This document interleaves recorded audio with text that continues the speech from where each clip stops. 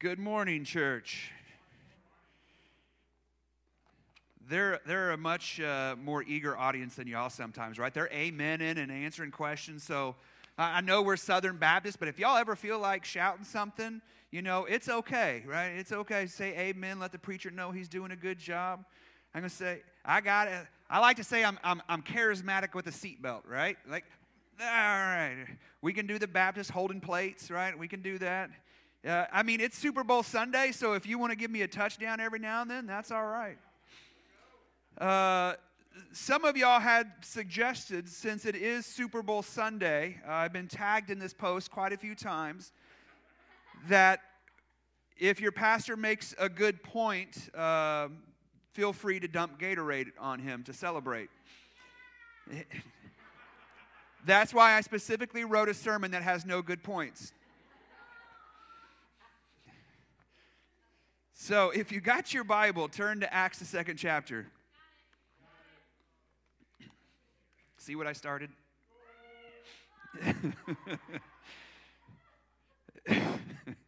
I've lost control of the crowd. We've lost control. So what we do here at Catoosa First is we like to work our way through a book of the Bible at a time. We do that so we don't skip the hard stuff, and we like to wrestle with all of what God has said. What I really want to do is help you to see the big picture of the Bible. When I was growing up in church, I knew the story of Moses, I knew the story of Noah, and I knew the story of Samson, and it felt like those stories just repeated every year in every Sunday school class with maybe a little bit more detail based upon age. But I never understood how all of this worked together. I didn't know the big picture. And as I began to understand the big picture, God became more alive to me. I go, oh, He's painting this beautiful story of redemption throughout history, and I'm a part of it. And so we like to, when we look at the Bible, I really want to help you begin to see the big picture. I feel like I succeed in my job is if when you go home and you begin to read the Bible on your own, and that's my expectation, right? Why settle for the echo when you can hear the voice yourself? You can open up your Bible, you can read God's Word instead of just showing up on a Sunday and hearing me read it to you. Why settle for the echo when you can hear the voice yourself? My hope is as we role model how to read Scripture, slow down, break it up a little bit, consider it fine food, not fast food, that your own Scripture reading time would come alive and you would grow, not because you showed up on a Sunday, but because you showed up on a Monday in your own life, in your own quiet time, and allowed God to speak to you through His Word. Amen to that? Okay, so let me just tell you a little bit about what Acts is. We just started. We're going to be in Acts 2 today. And Acts it's the story of an invasion. So I know there's been a lot of balloons flying over the U.S. right now, and the news is like, we're being invaded, right? There's all this stuff going on. But the book of Acts is a story of God's invasion. Think of it as like heaven's invasion into earth. It's how God is beginning to change things. And when we talk about with the children down here about being broken, and one of the questions that we should ask ourselves is, how does God change the world? Well, He does it by changing individuals. And this is part of this great invasion of the kingdom of God breaking into our space and time, and God beginning the great reversal, taking things back as close as they can until He returns to the way things were meant to be. I've stressed this over and over again. So in the book of Genesis, there's the Garden of Eden and there's a tree. And they're at peace with God, they're at peace with each other, they're at peace with the world. And then you go all the way to the last book of the Bible in Revelations, and what do you find? You find the tree again. And when Jesus Christ has returned and everything has been made new, there's the tree. We're at peace with God, we're at peace with the world, and we're at peace with each other. It is not plan B, it is God making His original dream come true. And oftentimes, people say, well, why doesn't God just do that right now? If He has the power to make everything new, why the delay? Why is He waiting to return, when he could come back and end all the heartache and all the pain. I think it is not a power struggle at all between God and the enemy. I don't think it's a power struggle at all. It's not like the forces of darkness are so powerful that God has been wrestling this whole time to push the enemy back. I don't think that's what it is. I think it's a character battle. I think the enemy accused God, and we see this in the book of Job, where he says they're only good to you. They only love you because you give them stuff. And God, using the example of Job, teaches us that no, they worship me because I'm worthy. I'm worthy. And once Job begins to see that, he worships God in spite of all the bad things that have happened to him. So there's this character battle going on, and each time one of you becomes a believer and follower of Christ, not because he's promised you health, wealth, and prosperity, but because he has been good, and he is a good God worthy of worship and praise, we push back the darkness a little bit more. And now God originally wanted Adam and Eve to partner with him in this building of his world, his kingdom. And he still wants that. He wants you and I partnering with him to build what he originally intended. And so Acts 2 is not the first stage, because we have the prophets in the Old Testament. We have the nation of Israel. We have Abraham. We have all of those stories, and that is God beginning to have this reversal go on. But then it really culminates with the death, burial, and resurrection of Christ, and now he's going to empower all of his followers with the same Spirit that raised Jesus from the dead. Acts 2 is one of the most misused sections of Scripture in the Bible, especially in today's time. Let's read, and maybe you'll understand why. Acts chapter 2, verse 1. When you got it, would you say, I got it? When the day of Pentecost arrived, they were all together in one place, and suddenly there came from heaven a sound like a mighty rushing wind, and it filled the entire house where they were sitting. And divided tongues as of fire appeared to them and rested on each of them. And they were all filled with the Holy Spirit and began to speak in other tongues as the Spirit gave them utterance.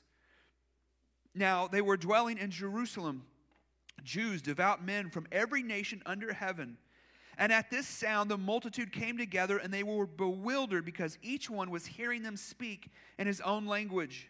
And they were amazed and astonished, saying, Are not all these who are speaking Galileans? And how is it that we hear each one of us in his own native language?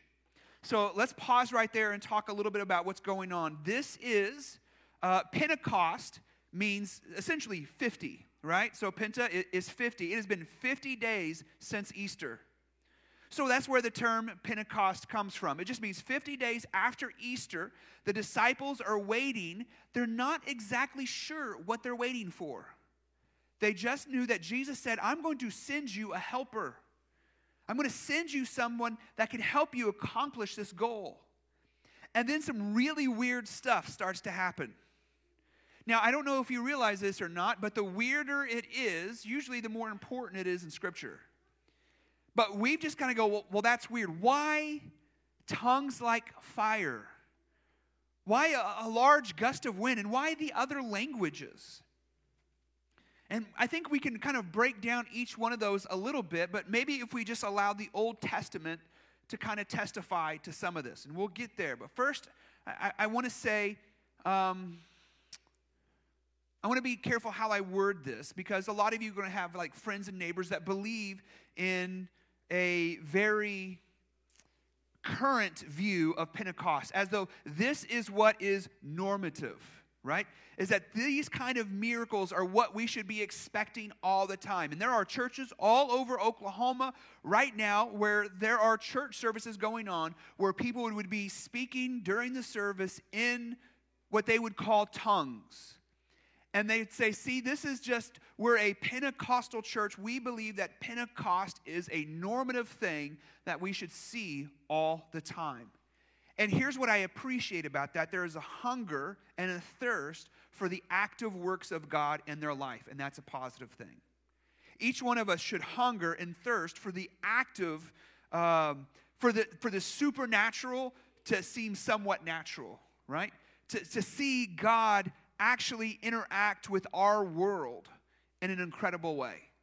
So I appreciate the hunger they have for that, but I think it is a misuse and misguided view of Scripture. Because Pentecost, and especially as we break it down, we'll see it has a very specific purpose and is not meant to be normative. There are going to be tons of miracles in the book of Acts. Mainly because there's not the New Testament. It is God building his foundation to show this outside world that this move of God is actually real. One of the ways that even non-charismatic churches do it is when we plan a revival service. It's kind of an oxymoron, right? Like, hey guys, we're going to have a revival service. Well, revival is not something you plan. It's something an act of God that just happens. Right now, there is a good revival taking place at Asbury University. Asbury University, and I believe it's in Kansas. They are on day 3 of nonstop prayer of college students, and it's not the big show and the big scene where everybody's falling on the ground speaking in tongues. It's just a bunch of young men and women. For whatever reason, they were having a normal church service, and everybody began to repent, and they fell down, and they are on like hour 68 of prayer. Just nonstop, all these young adults. And this university has a history of about every 50 years of a revival breaking out that then spreads throughout the U.S. So I read that, and I get very excited. I'm like, man, could God have another great awakening in our time? The United States has had moments of great awakening. The Reformation impacted the Great Awakening in the U.S., where all of a sudden just God opened up his arms and opened up the eyes of millions of people. And they began to repent, and the churches were just overflowing with people repenting of their sin and choosing to follow God. And they say about every 500 years is when there is another great revival. Well, we're right on time for that. And so I'm excited. I would love to see God work, not in other churches only, but here in this church as well. And there are days when we give an invitation and we just see people down here kneeling, and nothing moves my heart more than to see people responding to the preaching and the word of God. And that's kind of like laying the foundation for God to do an even greater work.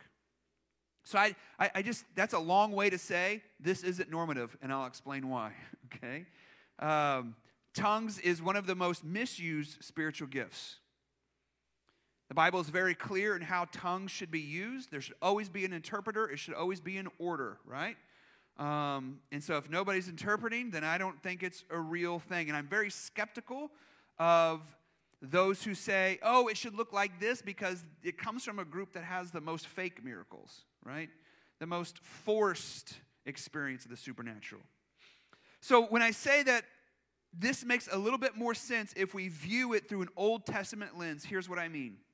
In the Old Testament, whenever a temple is inaugurated, right? So we have like the Temple of Solomon being inaugurated. There are mystical things that happen at that moment. There is a cloud that fills the temple. There are flames. There's fire that begins to be lit that never goes out. So we have some of the same imagery in the inauguration of Old Testament temples. And it's not exact for exact, but it's very similar. And my understanding and my conviction is that these signs are just the inauguration of the new temple. So what's the new temple? You are. You're the temple, right? And I know I have tattoos, in case some of you didn't know, but when I first started getting them, I had people that say, you know, you're not supposed to do that. Your body is a temple. I'm like, have you ever seen a temple? There's stained glass all over the place, paintings on the ceilings, right? So I'm just trying to get a little bit closer. That's not what it means by your body is a temple. It means it is the place where the Spirit of God dwells. And I love when you read in the Old Testament, it said that God dwelt in darkness because in the temple you had the Holy of Holies, and the curtains were all around it, and no light got in. But he doesn't dwell in darkness anymore. He dwells in you and I. And so what is happening here in Acts, we can say it is not normative because you only dedicate a temple once. You don't have to dedicate a temple every single day. You do it one time. The dedication of when Solomon built his temple, his glory filled it. And this was a big deal for the Jews. Can you imagine when they built the temple and all of a sudden God was not distant? God wasn't distant. We could look and he's right there. He's right there in that temple. And what's fascinating about that is how excited they were that God was just on top of the hill. And they could go and their priests could go in there and make restitution for a nation. That he could do the ceremonies that brought them forgiveness. And they would journey from all over to come to the temple to be close to their God. Can you imagine how mind-blowing it would be to them to say he's no longer on the hill. He's closer than he could ever be. He's inside you. This is one of the things that excites the early Christians so much. That the temple had become unnecessary because they were the temple. So that's where we get the wind and the fire. But what about the tongues? How does the Old Testament help us understand the speaking in different languages? If you were asked an ancient Jew, why is the world the way that it is, they would give you more than just the fall of Adam and Eve. They always had a two-part answer. They would say it was the fall of Adam and Eve, and they would point to the Tower of Babel. They would say this is why, because it was division of mankind. If you're not familiar with the story of the Tower of Babel, it was human beings had come together and they were basically building this tower so that they could go and they could get God and they could bring him down and essentially make him a genie. Like, we think God's up there, we're going to build a tower big enough, we're going to go get him and make him do what we want. And so God separates mankind, and he gives each one of them a different language. Now, look at Acts chapter 2, where we just left off. I'm going to get half of these wrong. Verse 9.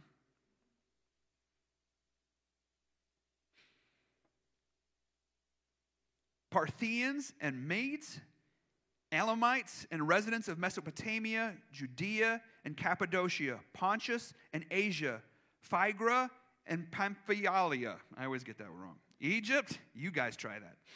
Egypt and the parts of Libya belonging to Cyrene and the visitors from Rome, both Jews and proselytes, Cretans and Arabians.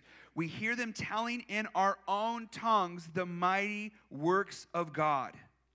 So, at the day that Pentecost happens is also a Jewish festival, and it was the largest Jewish festival.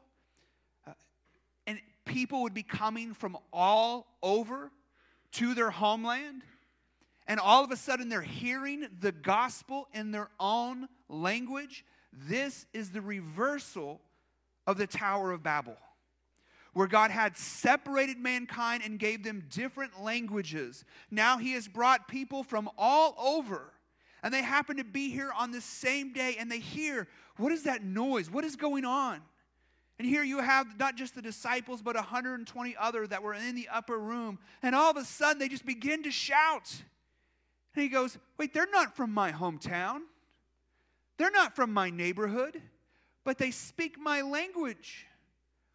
They begin to listen to the messages being taught, and they go, oh my gosh, what is going on? And we'll learn later that thousands upon thousands of people come to know Christ right at that very moment. This is heaven invading earth, turning the world back to the way it was meant to be. Divided is united. Those separated by language and borders and nations and kings and different gods and different cultures and all of those things that divide you and I. You know, this is the United States of America, but here lately it feels like the divided states of America, because either you're left or you're right or you're pro this or you're anti this, and everybody is separated. Well, guess what fixes the separation of human beings? The Spirit of God uniting us. We're only the United States of America if we were united under the banner of heaven, if we allow heaven to invade earth. And this is what begins to change. It is the supernatural interacting with the natural, making supernatural changes in human beings.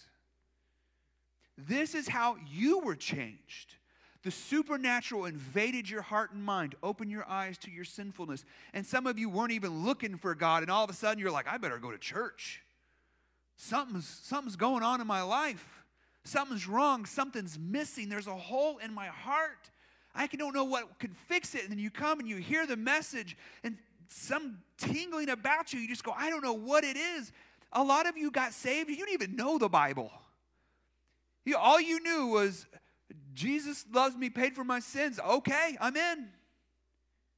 And he's begun to grow you from that. But that was all, and that's all you needed to know. But it began the transformation in your life. And we use the phrase personal Savior a lot, don't we? Is Jesus your personal Savior? You don't find that phrase anywhere in Scripture. You know that?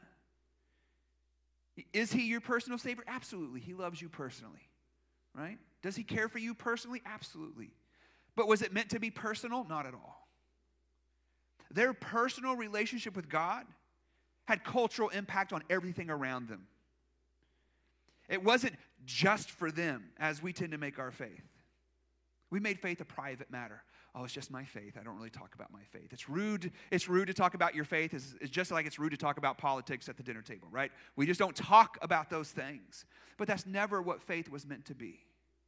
Faith isn't just strictly a personal thing. How could it be? How could it be personal that I was dead and now I'm alive? That I was lost and now I've been found, and I was blind and I can see? If physically happened to you where you were blind and you could actually see all of a sudden because of Jesus Christ, are you going to keep that to yourself? How could you ever be quiet about it? No. In the same way, your faith is not meant to be personal. It's meant to be transformational for the rest of the world. You say, how does God fix this broken world? Our nation is broken. Maybe your house is broken. Maybe your family is broken. And you go, God, how do you change this? Well, it begins by him changing you, the supernatural invading the natural. Then as you are obedient to the things of God, things begin to change. Let me finish with this. Turn over to Romans 8. Just the very next book of the Bible. I didn't tell you where yet. Romans 8:11.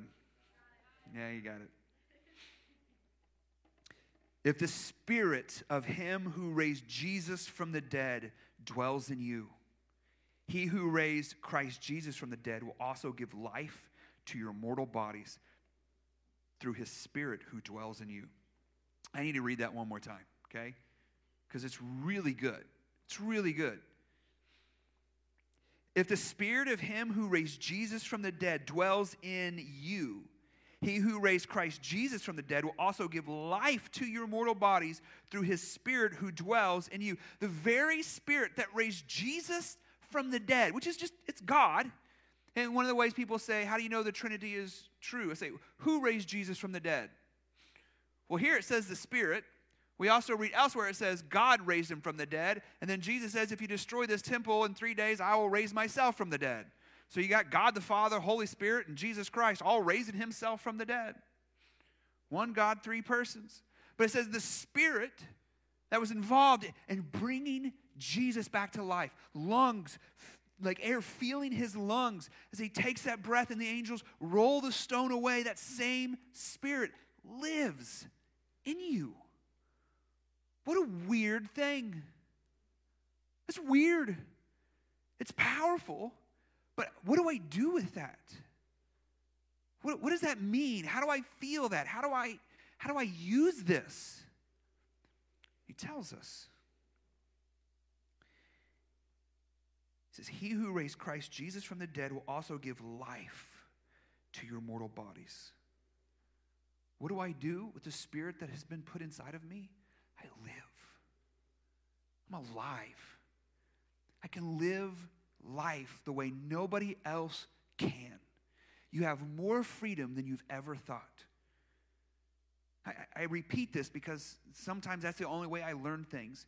Has Christ paid for my past sins? There's a lot of them. They were nailed to the cross. But what about my future sins? Has he paid for those as well? Okay, so my past is taken care of. My future is taken care of. But what about my needs? Surely God won't supply all my needs, will he? Wait, there's a very specific verse that says God will supply all my needs. So my past is taken care of and my future is taken care of. So what does that mean for today? I can actually live in freedom for today. Not anxious and nervous about, what's tomorrow going to bring? You know, God says don't be anxious a lot. He says don't let your hearts be troubled.